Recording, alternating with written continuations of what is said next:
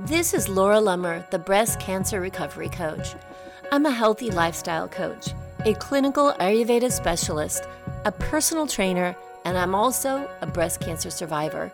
In this podcast, we talk about healthy thinking and mindfulness practices, eating well, moving your body for health and longevity, and we'll also hear from other breast cancer survivors who have re-engaged with life and have incredible stories to share. This podcast is your go-to resource for getting back to life after breast cancer. Hello, and welcome to another episode of the Breast Cancer Recovery Coach podcast. I am your host, Laura Lummer. Thank you so much for being here with me today. I hope you're doing well here in California. We are starting to see things reopen again. It's a little weird because as we're reopening finally from COVID, we're on fire everywhere. So just hoping that you people, if you're listening and you're in some of those fire areas, that everyone's staying really safe. It's crazy times right now. And I'm looking forward to getting everything under control and seeing people safely be able to go out on the town again and sit down and have a nice dinner in a restaurant. So I think we're slowly getting there. Last week, I was fortunate enough to get to spend a few days in Sedona, Arizona with two of my sisters and my daughter to celebrate one of my sister's birthdays. And thank goodness their restaurants did have indoor seating. They're a little ahead of where we are in California because it was blazing hot out there. But the beauty, the relaxation, the good company, the pool at the hotel, it made the heat just fine and everything good. And you know, it's really interesting as we age together, my sisters and I, and our bodies and our conversations about life evolve. Sometimes there are real health challenges that are worrisome that happen amongst us and in our family, and they're difficult to deal with. In my family, heart disease and its buddies, high blood pressure and high cholesterol are major issues. And for me, when I was diagnosed at 48 years old with breast cancer, I had not ever had any problems in these areas of high blood pressure or high cholesterol. But after chemotherapy and tamoxifen, and I had both high blood pressure and high cholesterol and fatty liver. And I know that high cholesterol is a problem for a lot of women after treatment. So I wanted to talk about that today because there are some reasons why treatment can contribute to that. And there are also misconceptions about how to control high cholesterol. So it's a multifaceted issue, and this show isn't meant to treat the condition of high cholesterol, only to give you some insights that you can research further and discuss with your doctor if you think they apply to you, some tips that might help you have a healthier life. So let's dig in. So for many, many years, the public has been told that we need to limit dietary cholesterol. Remember when eggs were a big no-no? Do not eat those eggs, right?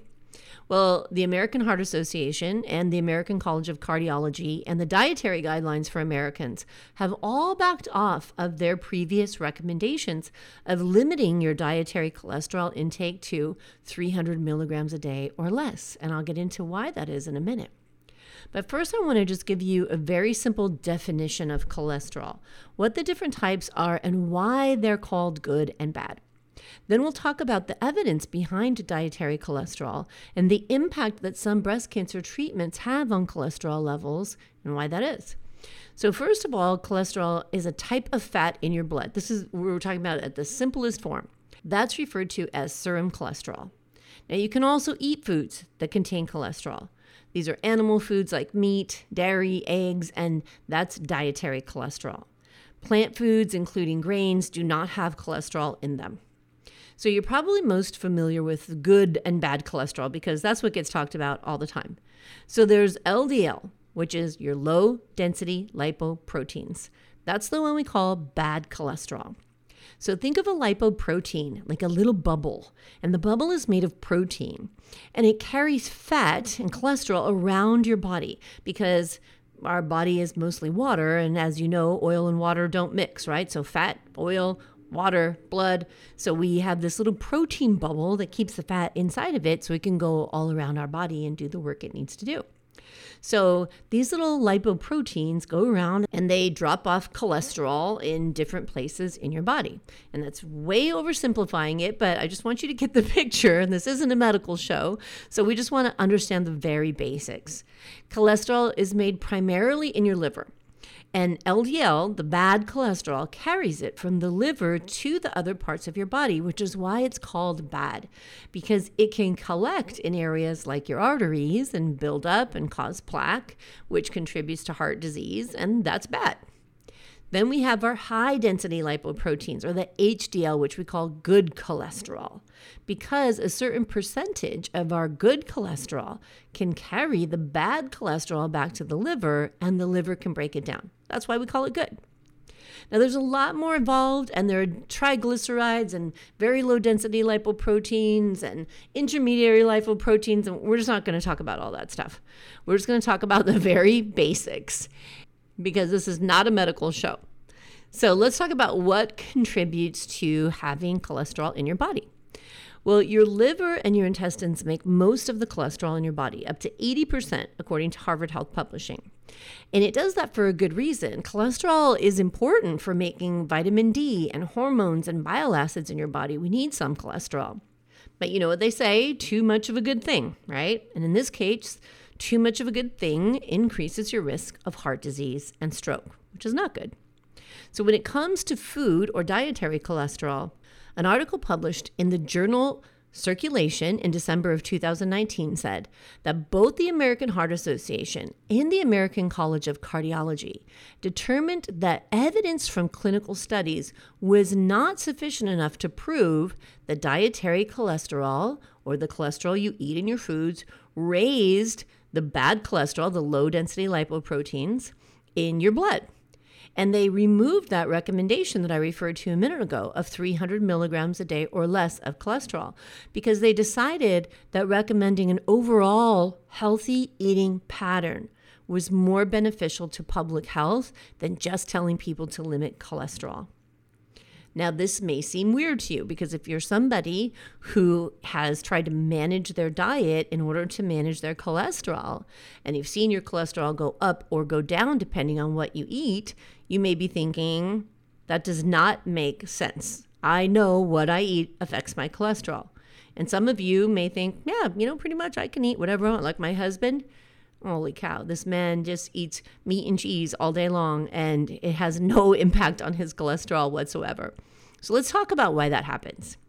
The National Lipid Association expert panel statement is that dietary cholesterol will cause a modest increase in cholesterol, specifically the bad cholesterol, low-density lipoproteins. But it notes that some of us will be hyper, have more, or hypo, have less response to dietary cholesterol. So it doesn't really have too much of an impact on some people, and it has a really big impact on others. That makes everything crystal clear, doesn't it? Yeah.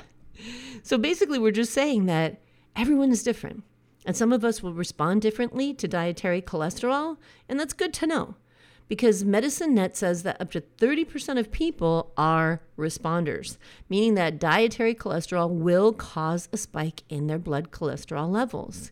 So it's important to know your family history and how your body responds to food.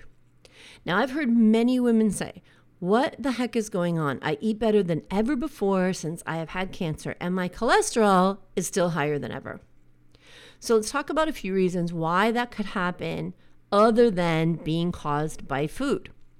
So some of the risk factors of high cholesterol are menopause, smoking, vaping, diabetes, high blood pressure, unhealthy diet, sedentary lifestyle, and of course, genetics, family history.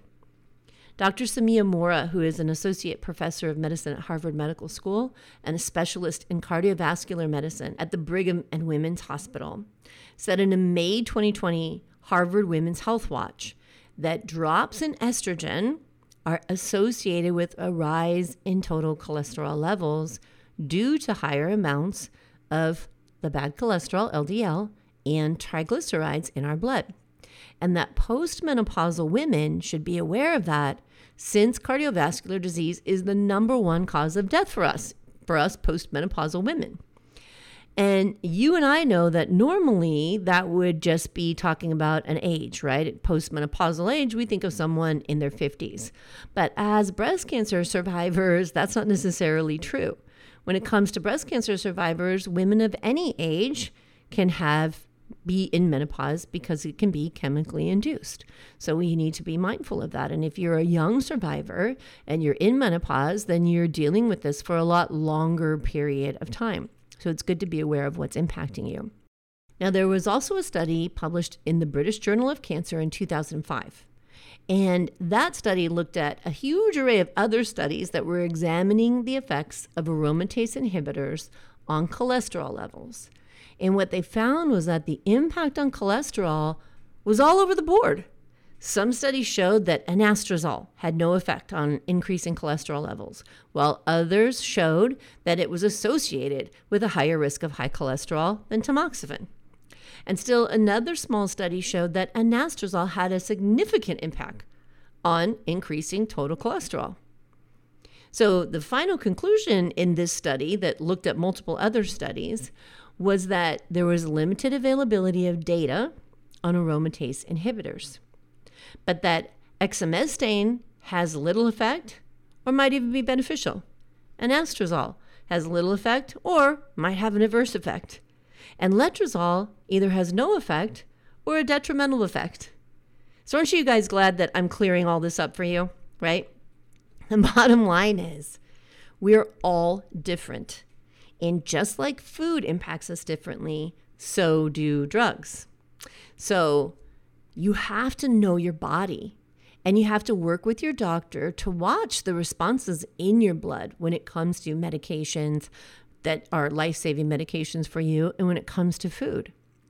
Now, on the bright side, because all that is really confusing and doesn't really give you any solid direction, but on the bright side, we do know that the higher your good cholesterol is, the better. And that there are lifestyle modifications and certain foods that lower cholesterol. So as far as lifestyle goes, exercise, regular exercise, which is medicine. Exercise is medicine. I cannot say that enough. Not smoking and maintaining a healthy weight all lower your risk of having high cholesterol. But what I think is really cool is how different foods work to lower your cholesterol. Hashtag let thy food be thy medicine. So foods work in a couple of different ways to lower cholesterol. One is that certain foods have soluble fiber, and that's the kind that you can digest. The fiber is digestible, whereas insoluble fiber just builds bulk and moves right through you. So soluble fiber is found in things like oats, beans, apples, peas, citrus, and other foods as well. That's not all inclusive. Foods with soluble fiber actually stick. They're kind of gummy and they stick to the cholesterol and they take it out of your body. Like Roto-Rooter, eating oatmeal on a regular basis helps to move cholesterol out of your body. And that's very cool. And for those of you who avoid grains or fruit, maybe you follow a more ketogenic way of eating, psyllium husk is also a great alternative. And you can blend psyllium husk in water and just drink it, which is so gross. And with my very sensitive gag reflex, I prefer to use it in cooking, but you can do it that way. And psyllium husk actually works as a great ingredient in crusts if you follow this a grain-free type of diet. So you can just Google recipes for psyllium as an ingredient. And, when I first tried one of these, I found several recipes that contained psyllium husks on the Diet Doctor website. And the Diet Doctor website is a website that is low carb, ketogenic. It's got all kinds of informative videos, and it also has a lot of really good recipes. I think every recipe I've tried from that website has been delicious. But I found this recipe, I think it was kind of like a quiche. I don't remember exactly what it was, but it had a crust, and the crust, the main ingredient was psyllium husk. And I was really hesitant to try it because I thought this is going to taste like sawdust. But I was pleasantly surprised, and it was actually very good. So for those of you who don't eat grains or try to eliminate fruit or keep fruit at a very minimum in your diet, psyllium husk is also a good source of soluble fiber and insoluble fiber. So other foods like corn, wheat, nuts, and even foods that have been fortified, like chocolate and granola bars. They've been fortified with plant stanols or plant sterols, and that actually helps to block the absorption of cholesterol in your intestine. It's pretty cool. Harvard Health Publishing says that you can lower your cholesterol by about 10% just by getting 2 grams of plant sterols or stanols in your diet a day.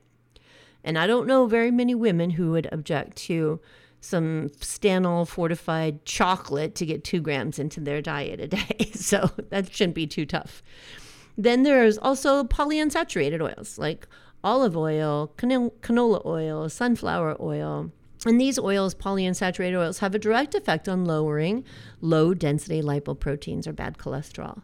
So even though the jury may be out on whether or not eating certain foods will increase your cholesterol levels, there's some pretty solid evidence that certain foods and supplements work to lower cholesterol levels.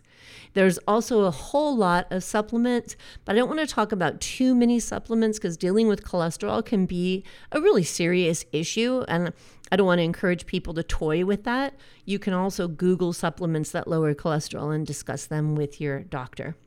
So this is just another reason why eating a plant-based diet is becoming more and more popular and more recommended. Now, that does not mean you have to become a vegan or even a vegetarian, even though the true definition of plant-based eating is to exclude all animal foods from your diet. But if you're not ready for that, as many people are not, it's okay. Just keep adding more plant foods into your diet. Have a salad every day. Or work up to having half a plate full of veggies with your meals. Something that I recommend all the time is buy a vegan cookbook or a vegetarian cookbook and try some of the recipes in it. Just try to keep an open mind and be curious about ways of preparing delicious plant foods because there are so many ways now. If you go on Amazon and you look up vegan cookbooks, it is not going to be the nuts and seeds and, I don't know, weird stuff from the 1970s or the 1980s we used to see when people didn't eat meat. There's some really great cookbooks out there. And so even though I'm not a vegan, I have a large collection of vegan cookbooks which have helped me learn tons of ways to prepare plant-based foods and to eliminate dairy from my diet, which has had a big impact on my cholesterol levels, a positive impact. So the bottom line is, don't beat yourself up for having high cholesterol or just thinking that it comes from what you put in your mouth. And maybe rather than worrying about what foods increase cholesterol, start looking at the bigger picture of what lifestyle habits lower cholesterol and what lifestyle habits leave you feeling more energetic and healthy. You know, sometimes I feel like we get so stuck in the, I can't have that, I can't do this, I can't eat that, or I have to eat only these things. To me, that's just kind of a punitive way of approaching life. And I'm not big on punitive. Rather, I would suggest that you open yourself to the possibilities of all the new possibilities, of all the exciting and delicious things you can do and you can enjoy to support your health. So good health is not about deprivation or fear of everything, or I can't. It's about joy and balance and variety and understanding how your unique and amazing body works. So get curious and be kind to your body. If it's not producing the blood work you want to see, ask what you can do to help it get there. Ask yourself that. And that includes speaking with your doctor about medicinal support if that's what you need. And sometimes that is needed, and it's okay. It's perfectly okay. The most important thing, be kind to yourself and don't judge your body. You have been through enough tough stuff already. Give yourself a break and take what you need. Now, I'd love to hear your thoughts on how you manage the side effects or the effects of your treatment. So please come and join in that conversation with us in the Breast Cancer Recovery Group on Facebook. You can search it on Facebook or go to the show notes for this episode, which you can find at the breastcancerrecoverycoach.com/104. And you'll find the link to that group and to the studies that I referred to in this show as well. And I also want to remind you, keep listening for announcements for the newly added October Revivify enrollment. I'm really, really excited about this. I really believe this support is needed now more than ever. And I usually don't do Revivifies back to back because there's a lot goes into it and a lot of work and energy, but I love it and I really, really think it's needed. And if you want to get a jump start, you can go to my website and join the Breast Cancer Recovery course. When you enroll in that, you get some lessons that are straight out of Revivify, but you can get started if you feel like you need something now, and the entire cost of that program goes towards your enrollment in Revivify. So it's a pretty cool deal. All right. Well, I thank you for listening. I hope that if you're dealing with high cholesterol, that has given you a little bit of insight and hopefully a different shift so you can approach managing that condition, I don't know, with a little more of an open mind and not so much fear and feeling frightened by everything that you put in your mouth. There's lots of different options and ways that we can control what's going on, or at least support what's going on inside of our bodies. So thanks for listening, and I really appreciate it. If you have the time, it would mean the world to me if you go wherever it is that you listen to podcasts, go to the iTunes store, leave a rating, leave a review. It really, really, really helps the show tremendously. It means the world to me. All right. So I will talk to you again next week. And until then, be good to yourself. You've tamed the voices in your head. You've put your courage to the test. Laid all your doubts to rest. Your mind is clearer than before. Your heart is full and wanting more. Your future's at the door. Give it all you got. No hesitation. You've been waiting all your life.